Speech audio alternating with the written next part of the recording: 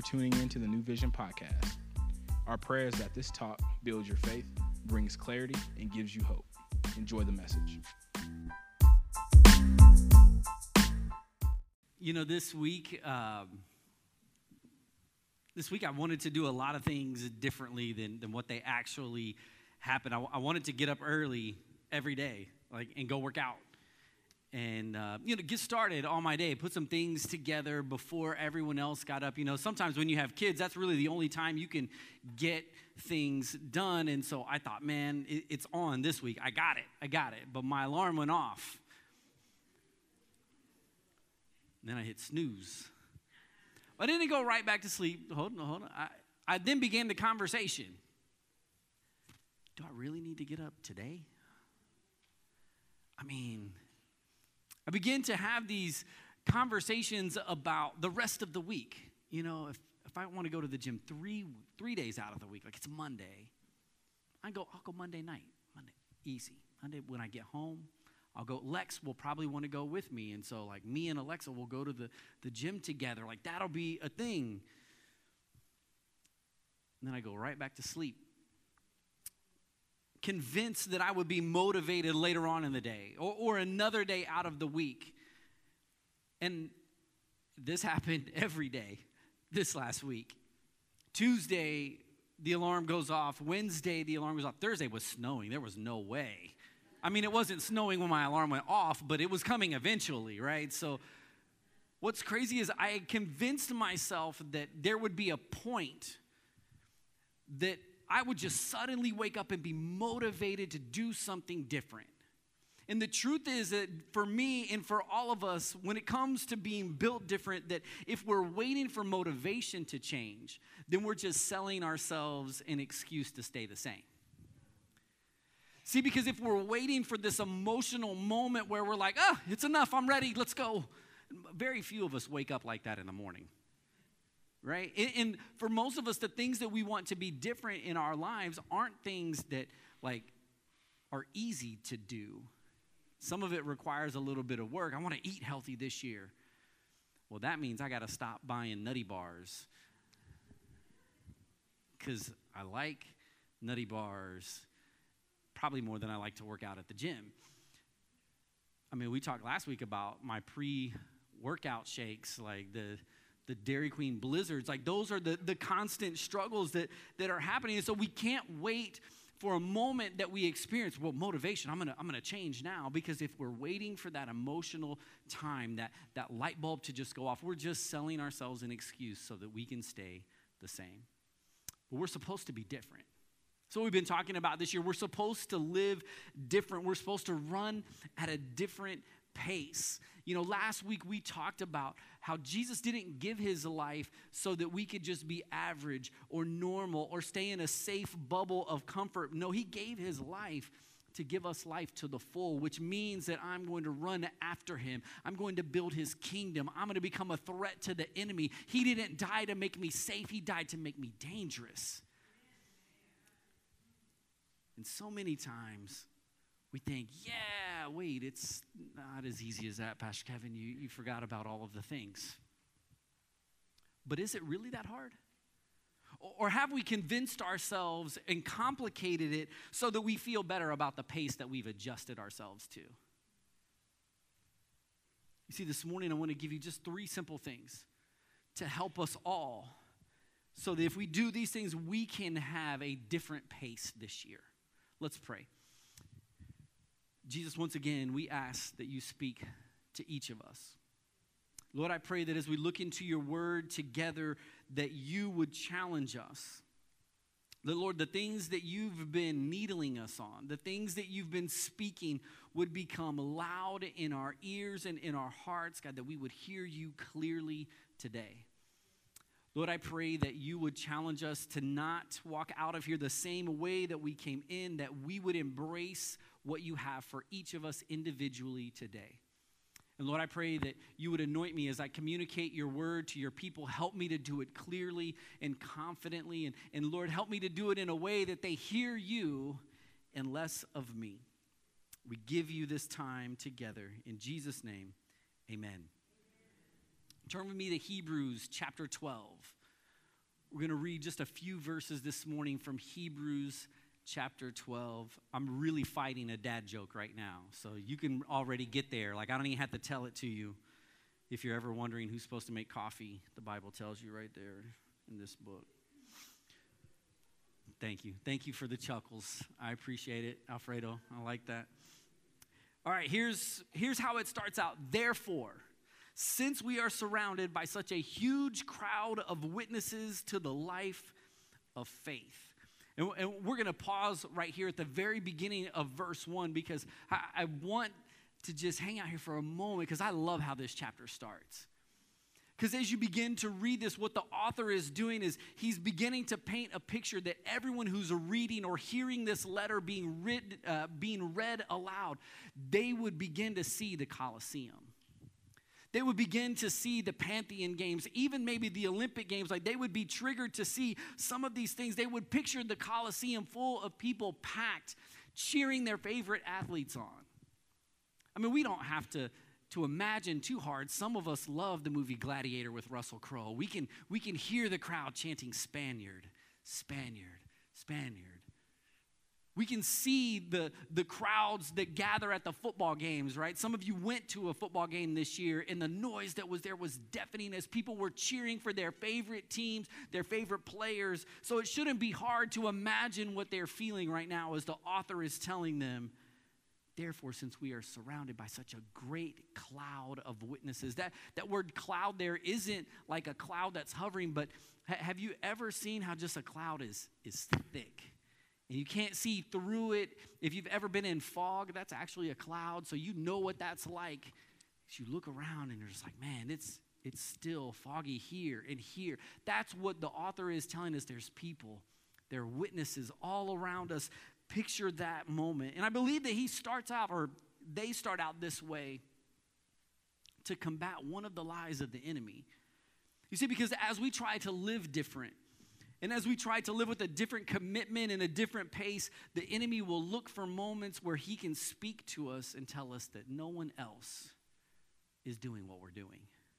No one else is living like this. No one else, I mean, just look around. Like, no one else is a Jesus freak like you're trying to be a Jesus freak.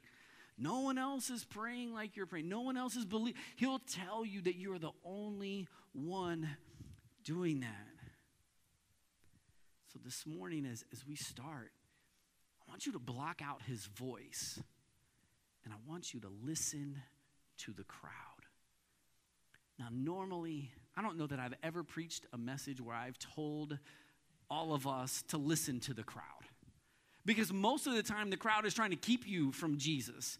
Most of the time, if you go back and read like blind Bartimaeus' story, when he's trying to get to Jesus and crying out for help, like they're telling him to be quiet. Like, Jesus doesn't have time for you, hush. And so I'm telling you, ignore the crowd, get to Jesus on, but not this crowd.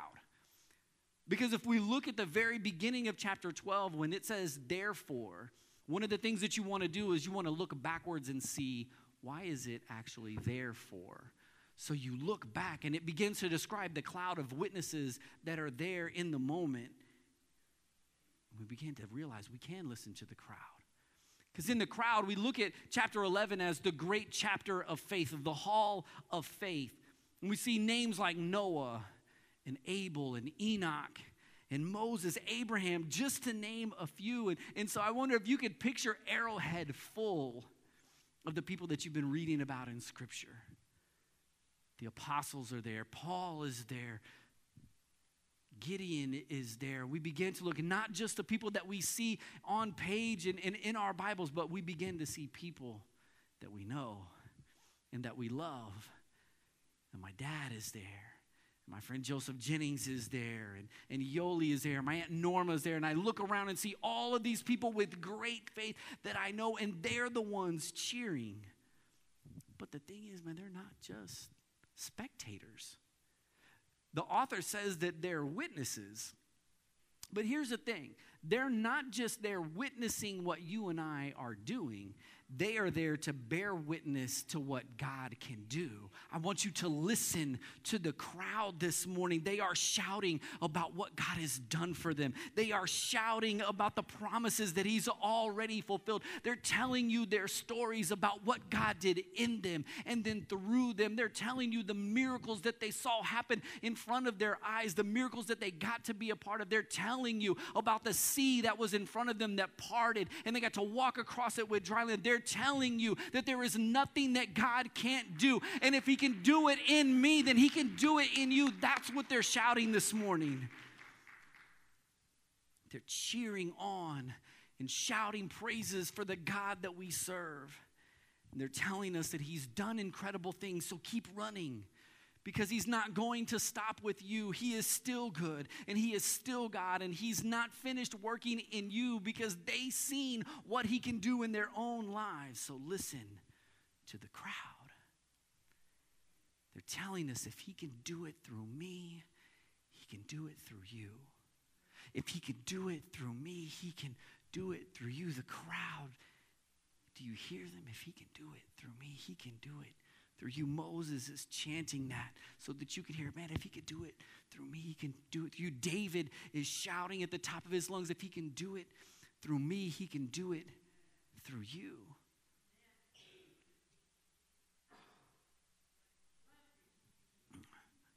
Thank you. It was a cough. If I sneeze, how many sneezes show up? At least 3, sometimes 4, and they hurt. They're bad, so you will not mistake them. But this beginning of this chapter isn't just about admiration, but about inspiration. It's like walking through a hall of fame for the first time, and you're looking at the statues and the pictures, and you're reading the accomplishments, and then you begin to read the stories behind the people, and you think, if they can do it. They came from a town like me. They experienced things like me. Their story sounds a lot like mine. And we begin to walk out of there thinking, man, they're in the Hall of Fame. I wonder if I could be in the Hall of Fame. If God could do that in their life, I bet he could do it in my own life. And so I want to remind you this morning, the devil is lying to you. He's telling you that you're alone, that you're never going to make it, that there's no one else that's going to partner with you and walk with you. He's lying because he is deathly afraid of who you can become. So block out his voice and listen to the crowd. Close your eyes. Listen to them. If he can do it through me, he can do it through you. If he can do it through me, he can do it through you. Therefore, since we are surrounded by such a huge crowd of witnesses to the life of faith, let us strip off every weight that slows us down, especially the sin that so easily trips us up, and let us run with endurance the race that God has set before us. So we're going to listen to the crowd. And the next thing that we're going to do is let go. I wanted to say let it go, but I figured there would be some Frozen people. See, Damien already knows, like, his daughters are all about Frozen. He's tired of Anna and Elsa. But when the author is telling us to let things go and set things aside, the people there would know that the athletes that competed, that they ran nearly naked so that they didn't have any obstacles as they were on the course. The only thing that mattered in that moment was doing the very best they could when they stepped onto the course. They didn't want to be dragging anything behind them or walk onto the track, to the course, with something in their hands holding onto it that would potentially weigh them down. So let go. They wanted to make sure the only thing was time. How well can I do this? How well can I go? Can I give my all in this moment? And I just wonder, did they do more for their physical race than you and I actually do for our spiritual race? God, I pray right now as we continue to talk about letting go, that you would do and speak to each and every one of us, that you would do what I believe that you want to do today, that you would call out those things that we're supposed to be letting go. The stuff that is keeping us from running with everything that we have. God, make it plain and clear to us.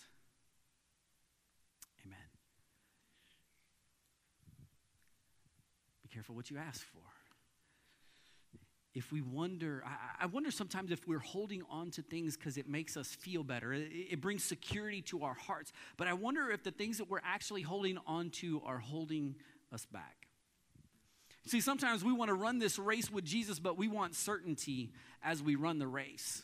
We want to know the plans. And some of you have the next few years of your life scripted. So when God tells you to move in another direction, you're like, no, I need the plan.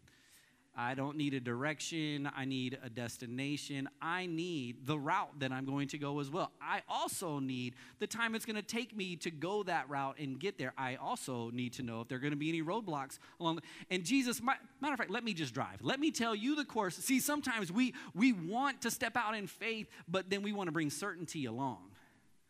This makes us feel good, like we're in control. And sometimes that certainty that we just want to be sure, it actually is masking fear. We're afraid to let go. We're afraid to trust. We're afraid to step into the unknown. We're afraid that we may step out and find that we were just talking to ourselves. What if we fail? What if it doesn't work out the way that it is? You know what? I'm just going to have a plan B. Let me have a plan B. You know what? I'm a pretty smart guy. I'm going to apply logic to what's going on right now, what God is speaking to me. The problem is, a lot of times, God doesn't care about our logic. He'll do what he wants to do, how he wants to do. I mean, if you read the story of Gideon, and Gideon was like, all right, I need you to do these couple of things. And God's like, all right, cool. And then Gideon was like, can you do the opposite? And God did the opposite. And so, it made no sense what God did, because he's not here to help us with our logic. He just wants us to step out. And some of us are holding on to our labels, our job titles, who we've been, for good or for bad. Some of us will hold on to the fact that people told us that we would never do anything with our lives, that we would be just like our dad, our brother, our cousin, our moms, whatever it would be. And we wear that label and we just say, you know what, I guess that's all there is. And for some of us, we hold on to those labels thinking, well, I am the manager here. I am the CEO of this place. I am this. And we look at our success and we wear that as a label too. But I wonder if those things that we're holding on to are actually just holding us back.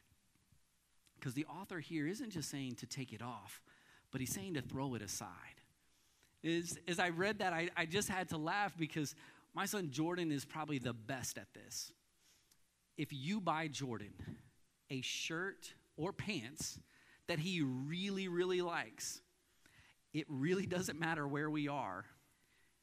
We can be at home, in the kitchen, in the living room, the dining room, wherever. We could be at your guys' house. We could be anywhere. If he gets something that he likes, he just looks and like, can I? Yep, go ahead. He'll take off whatever the old article of clothing is. If you bought him a new shirt, that old shirt that he loved this morning, that he had to wear this morning, he takes it off and he just balls it up and throws it over to the side. And he moves right along with the new shirt. And he is happy. And you know why I know that he throws it to the side? Because the next day, the shirt is still balled up in the corner where he threw it so that he could put on the new shirt. And that's the picture that the author is writing for us. He doesn't just want us to set it aside and go here. No. He wants you to take that thing that's been holding you back, that you've been holding on to, and ball it up and just throw it to the side. You have no more need for it anymore. See, if we keep going next to it and by it and close to it and picking it back up, it's like playing basketball with your shoes untied. I have a fourth grader. There are people who don't know how to tie their shoes on his team. And they're running up and down the court, and we are screaming on the sidelines, tie your shoes. Ref, stop the game so they can tie their shoes. Why? Because we don't want them to trip and fall and get hurt. Not because there's not chance of them doing that in the actual game, but that's not part of the game. Just tie your shoe, and the chances of you tripping over yourself, over your own shoelace, are minimalized right in that moment. Some of us are untying our shoes and running and wondering why we keep falling. Some of us don't even untie our shoes. We tie them together, and we're running like this, and we're wondering why we can't keep up with the pace that Jesus is asking us to run. It makes no sense to keep those things around us that God is saying to let go of, to throw aside. You don't want them. You don't need them. You don't want to keep them anymore. You don't need a reminder of who you used to be. You know who you used to be. Let's get rid of all that stuff so that you can move in a different direction. See, to have a different pace isn't just about right and wrong. It's not just thinking like, okay, all the things that I was doing over here was wrong. I need to start doing things right or good and bad. But when I begin to listen for God's voice about what is better and best. It's about what I can do versus what I should do. Because if you read some of the things that Paul is saying, he's like, man, everything is on the table, but is everything beneficial? And we begin to ask questions like, I could do that. But is where I'm going, is what God's placed on my heart, is that the wise choice for me to make right now? In light of who I've been and where I believe I'm headed, is that what God would ask me to do? I mean, you can send that text message at 11:30 at night to that person that you know will respond back, but should you send that text? You can go to that party, that bar, that place where you know some things are going to tempt you. You can go there, but should you go there? You can pull out your phone when everyone else is sleeping and look at whatever it is that you want, but should you do those things? You can take that job. It may pay you more money. It might lead you down this career path, but is that where God is asking you to go? You can date whoever you want. But should you be dating people that don't love Jesus the way that you love Jesus? No, you can't do that. Let me just tell you that right now. There's no question there. The answer to that question is no. So if you're dating someone who doesn't love Jesus, today is the day that we break up with them. I'll just say it like that. Today's the day that we walk away, because the Bible very clearly says that we're not to be unequally yoked. And for some of you, you're wondering why you can't keep going. You're wondering why you keep running in a circle. I'm going to tell you, you have attached yourself to someone who is content like this, and you're just running around in a circle trying to figure out what's going on. So that one isn't a can and should. That one's just nope. You see, when we get in this point of letting things go, we need to delete some numbers from our contact list. We need to start removing people from our social media. And for some of us, it's not even removing them as friends. We need to start blocking people. They need to no longer get access to what's going on in our lives, because that message that they'll send, hey, just want to check up on you. How you doing? No one's checking on you at 2 a.m. You're asleep. You should be. You might need some new friends, some new circles to do life with. You might need to find some new places to hang out and spend your time. What is it that God is asking you right now to cut out of your life, to let go, because it is holding you back? And before you begin to justify in your mind the things that God is talking to you about, and we try to disguise some of those things, the author beats us to the punch. He says, let go of some of this stuff and the sin that so easily trips you up. Some of the things that are holding us back is sin. Sin that we've swept under the rug and said it's not that big a deal. You know what, Pastor? I only do this every now and then. It's not a big deal. Me and Jesus, we have an agreement. He looks the other way while this is happening, and then the next day, like, I look back at him, like, we're good then. He knows that I need this to bring me peace. He knows I need this to blow off steam, whatever it may be. The problem is the sin may not be a big deal to you, but it's actually causing a big deal in your life. You may not realize that little bit of sin is draining every bit of life out of you. It's adding to your weariness. You're wondering why it's hard to move towards God, because you're getting tired by carrying around the sin that is weighing you down. And then when you get discouraged and you think you can't follow God, that little bit of sin piles on again, and it adds and multiplies the discouragement. And when you feel like you want to be free, it multiplies the guilt and the shame that you feel, because you know you shouldn't be doing it. And that sin slowly but surely separates us from God. We may not think it's a big deal. It's not hurting anyone. It's just for me. It's just on my own. Like, no one's got to know. But that thing is keeping us from running at a pace that leads us to freedom. It's keeping us held down. What's wild at times, sin doesn't even have to work hard. We won't even make it tough for the devil to trip us up, because we're living our lives in this gray area. It's like we wake up and like, all right, let's run through the minefield today. Every step, something could happen, because the Greek here for this verse says that the sin that is there that trips us up is actually surrounding you like a pride of lions just waiting for the moment to pounce. So I keep living my life in this gray area of maybe Jesus, maybe not. I'm kind of, I'm going to hold on to all this stuff. And it sets me up to be surrounded by the goal, or by sin. And the goal there is to get me when I least expect it. And it hopes that if it doesn't destroy me, it's content with distracting me for a little while. It's content with disorienting me in my direction as I'm headed for Jesus. It wants to disable me in some way so that I can't get back into the race. It hopes that it will distort the vision of who I think that I can be in God's eyes. Sin is happy to just sit back and wait because it knows eventually it's going to be full grown. And when it's full grown, it's going to completely separate us from God. So the enemy has more patience than we do most times because he'll wait it out. He knows that if you let that little sin in and you keep justifying it, it's going to bring some friends and it's going to get bigger. And eventually what you thought you had under control, you'll realize has had you under control the whole time. It's like, man, Pastor Kevin, be easy. Okay, we can let go. And how do we do that? I'm glad that you asked. Here's verse 2. We do this by keeping our eyes on Jesus, the champion who initiates and perfects our faith. Because of the joy awaiting him, he endured the cross, disregarding its shame. Now he's seated in the place of honor beside God's throne. Think of all the hostility he endured from sinful people, and then you won't become weary and look up. Uh-oh, I didn't say that right. Weary and give up. Thank you. Just right there, guys, help me out. I was reading too far ahead of my notes. The last thing. There's simple things today. We're going to listen to the crowd. We're going to let go. We're going to hear the voice of God. And then we're going to lock in. We have to lock in on our finisher. My friend Bob, he ran a couple of marathons. And if you know my friend Bob, he doesn't look like a marathon runner. He looks like two fire hydrants stacked together. Like, he is a short, stocky guy. Like, you're not going to be like, man, go run 26.2 miles, buddy. You're not going to do that to him. And one of the things that he was telling me is as he got into the race, there were guys that had run multiple marathons before, and they carried these signs and said, hey, if you run with me, this is the time that you finish.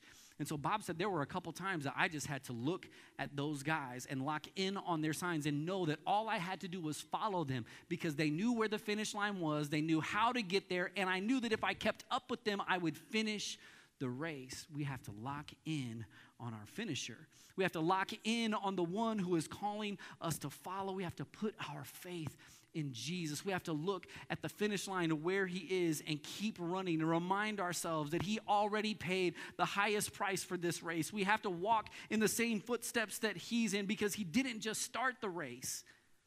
He finished it. He finished it. He's not wondering if he wins. No, he's already wearing his crown and he's waiting at the end to give you yours, to give me mine if we keep running. So don't run passively anymore. Stop speed walking like you're a mall walker and start running with a different pace. Be aggressive with how you follow Jesus this year. Get your strength from him. Tune into his voice. Lock in on him. Do you hear him calling you a champion before you get to the end of the finish line? Can you see him waving you on, telling you to come on, telling you that he's already won? All you've got to do is finish and you get the same prize he got. Keep running your race. Stop looking around and trying to run in somebody else's lane. Jesus didn't make you to run my race. And he didn't make me to run yours. And this is one of the things that I love about this scripture. You need to run your race. You were created for this. Some of you need to embrace this morning. You've been wondering, like, really? Come on, God, I'm telling you right now, God has created you for now. He knew everything that was going to be happening. He knew what culture would look like. He knew what society would look like. He knew the stuff that was going on in your family, and he decided right here and right now is exactly where you needed to be because you were created for this race. You were created to run in your lane. You were created for the calling that he's placed on your life. You were created created, for the anointing that he is pouring out over you. He designed you to run your race. So run your race. Keep running. Lock in on him. If you get knocked down, get back up. Find the courage, find the hope, find help to get back into the race. Don't run backwards anymore. Stop giving up the ground that God has already given you. Stop running in reverse, thinking that maybe, just maybe, you can undo things in your past. Allow God to redeem it. Allow him to put it together. Keep running forward and running toward God, because as you do that, you'll remember, man, I've come way too far to go all the way back there. When you look back, the start line is way back there. You're not who you were when you started this race. Don't let the enemy convince you that there has been no change, that you haven't made up ground. He's afraid that you will realize that you're closer to the end than you are to the beginning. Because when you realize that you're closer to what God has in store for you, you will pick up the pace. You'll start to sprint a little bit more. You'll dig a little deeper, and you'll hear his voice, and you'll run with everything that you got. He doesn't want you to hear that. And when those things happen, you can feel like Paul when you say, man, you can look around and be like, man, I am pressed on every side. But I'm not crushed. I'm getting back up. Hold on, I am perplexed, but I'm not in despair. I have been knocked down, but I'm not destroyed. I am persecuted, but God has not left me alone. Guess what? Get back up. Lock it in on the finisher of your faith, and take another step, and then another step, and then get back to the pace that you're supposed to be running. Let me tell it to you another way. Your race matters for people whose stadiums you're going to be standing in. That someday your life of faith, your voice will be the one that your grandkids hear. That your grandkids are telling stories about, and they hear about great-grandma and grandpa. Your sons and your daughters will look at your lives, and they will see the stadium, and they'll hear what God has done through you. And if he can do it through me, he can do it through you. They will listen to the crowd, and maybe they will keep running as well. So keep running. Don't give up. Jesus is still the answer for all that you feel like is keeping you back. All the obstacles that you're faced, the stuff that's dragging behind you, he is still the answer for it all. The author tells us that he endured the cross. Because of the joy set before him, he went through it all. He suffered its shame. He endured beatings and people yelling, all this stuff. And I want you to consider him when you feel like giving up. Think about those things, but not about the stuff that he took. Think about what he gave you. Don't just think about the stripes that he took. Think about the healing that he gave you. Don't just think about the cross and the death. Think about the tomb and the resurrection and the life. I want you to think about the peace that he's brought into your world, the comfort that he brings when he steps into the room, the power that he's given you, the strength that it will give you when you are weak, the grace that covers over your sins. We need to lock in on him. When it talks about the joy set before him, it does talk about him sitting at the right hand of the Father. But I believe that part of the joy that he experienced, the reason why he kept taking steps towards the cross, is because he was looking at you. He was thinking about you. He was envisioning you walking across that finish line, and him calling you a champion, being who he created you to be. He was thinking about you, and he thought, you know what, it's worth it. If they believe in me, if they'll follow after me, if they'll move, it's worth all of the stuff I'm going through. It's worth all of the things that I can give to them now so that they can run their race. And we can let go. I'm here to tell you this morning, there's not anything that's got a hold of you this morning that you can't let go of today. There's things that tripped us up. There's sin that we've welcomed into our world at times. There's sin that hopes to pull us away from Jesus and out of our lane and disqualify us. This morning, not only can we let it go, we can be forgiven. See, sometimes we struggle with forgiveness because we don't understand how God does it. We understand why he does it. What's the rules? How do I get some of this? And I don't really understand how you can completely forgive me if I can remember how do you. Why? Look, let me tell you this. You don't have to understand it to benefit from it. You can let go and be forgiven this morning. If you confess it and turn away from it, if you throw it this way, guess what? God will pick it up and he'll throw it even farther. 1 John 1:9, one of my favorite verses. If we confess our sins, he is faithful to forgive our sins and to cleanse us from all unrighteousness, to not leave an ounce of it there if we confess it and bring it to him. Psalms 103 tells us he's removed our sins as far as the east is from the west. Micah 7 tells us that once again, you'll have compassion. You will trample our sins under your feet. You will throw them into the depths of the ocean. What's crazy is, man, God keeps picking our sins up and throwing them away, and we keep running and finding them. Hold on, wait, God, did you mean to throw that? No, let me get it. All right, God, throw this one away. Oh, no, wait, let me get it. We keep picking it back up after we ask him to throw it away. After we told him we want to let go of it, we want to move on from it. Maybe this will change your perspective. Colossians 2 says this, that you were dead because of your sins and because of your sinful nature was not yet cut away. Then God made you alive with Christ, for he forgave all our sins. Not just some, all our sins. And he canceled the record of the charges against us. He took it away and he nailed it to the cross. All the stuff that we've been hiding, I believe that this is in here so that we'll stop running and picking it up. That we'll allow Jesus to say, I got this covered for you. Just hand it here. I'll take it. Let me nail it to the cross. Don't grab it anymore. I'm going to take care of it. I'm going to pay for the bill that you ran up. All of the stuff you've been carrying around, all of the things that have been pushing you and pulling you away and moving you in different directions, let me take care of that for you. Just let me nail it to the cross and you won't have to grab it anymore. See, we can be free. That's why Jesus tells us that if we let the Son set us free, we'll be free indeed. So what is it that God is asking you to let go of? When we got to that part and I prayed, what was it that he was speaking to you? What sin have you been hiding from everyone else? Or what sin have you been lying about to everyone else? I got it under control. You don't have to worry about it. No, I'm good.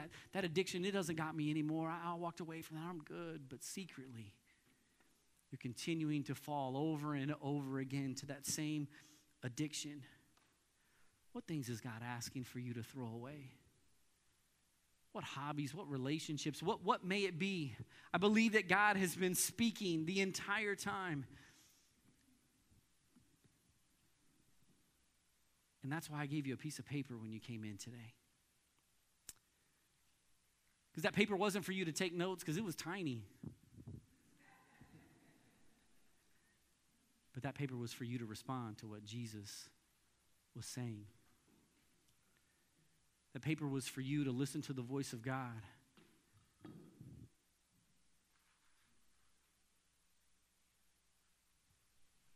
That paper was for you to write down what's keeping you from God.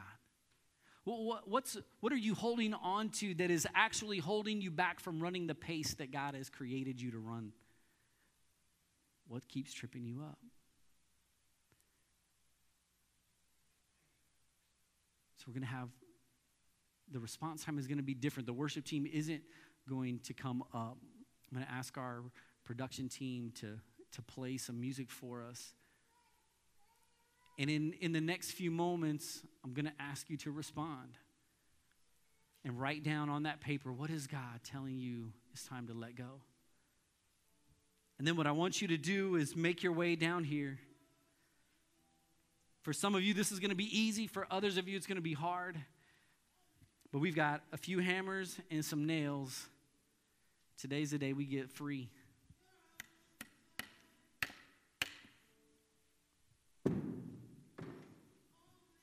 Doesn't get to hold me anymore. Doesn't get to restrain me anymore. I get to run the pace that God is asking me to run. If you don't feel comfortable nailing it, that's why my guy Jay is up here. He'll help you to leave it right here. So don't wait for anybody else. I done broke it open. What is God speaking to you? Take the next couple moments and respond. Nail it to the cross. Don't let it catch you anymore. Don't let it hold you back anymore. Leave it right there. Walk out differently today. Run at a different pace.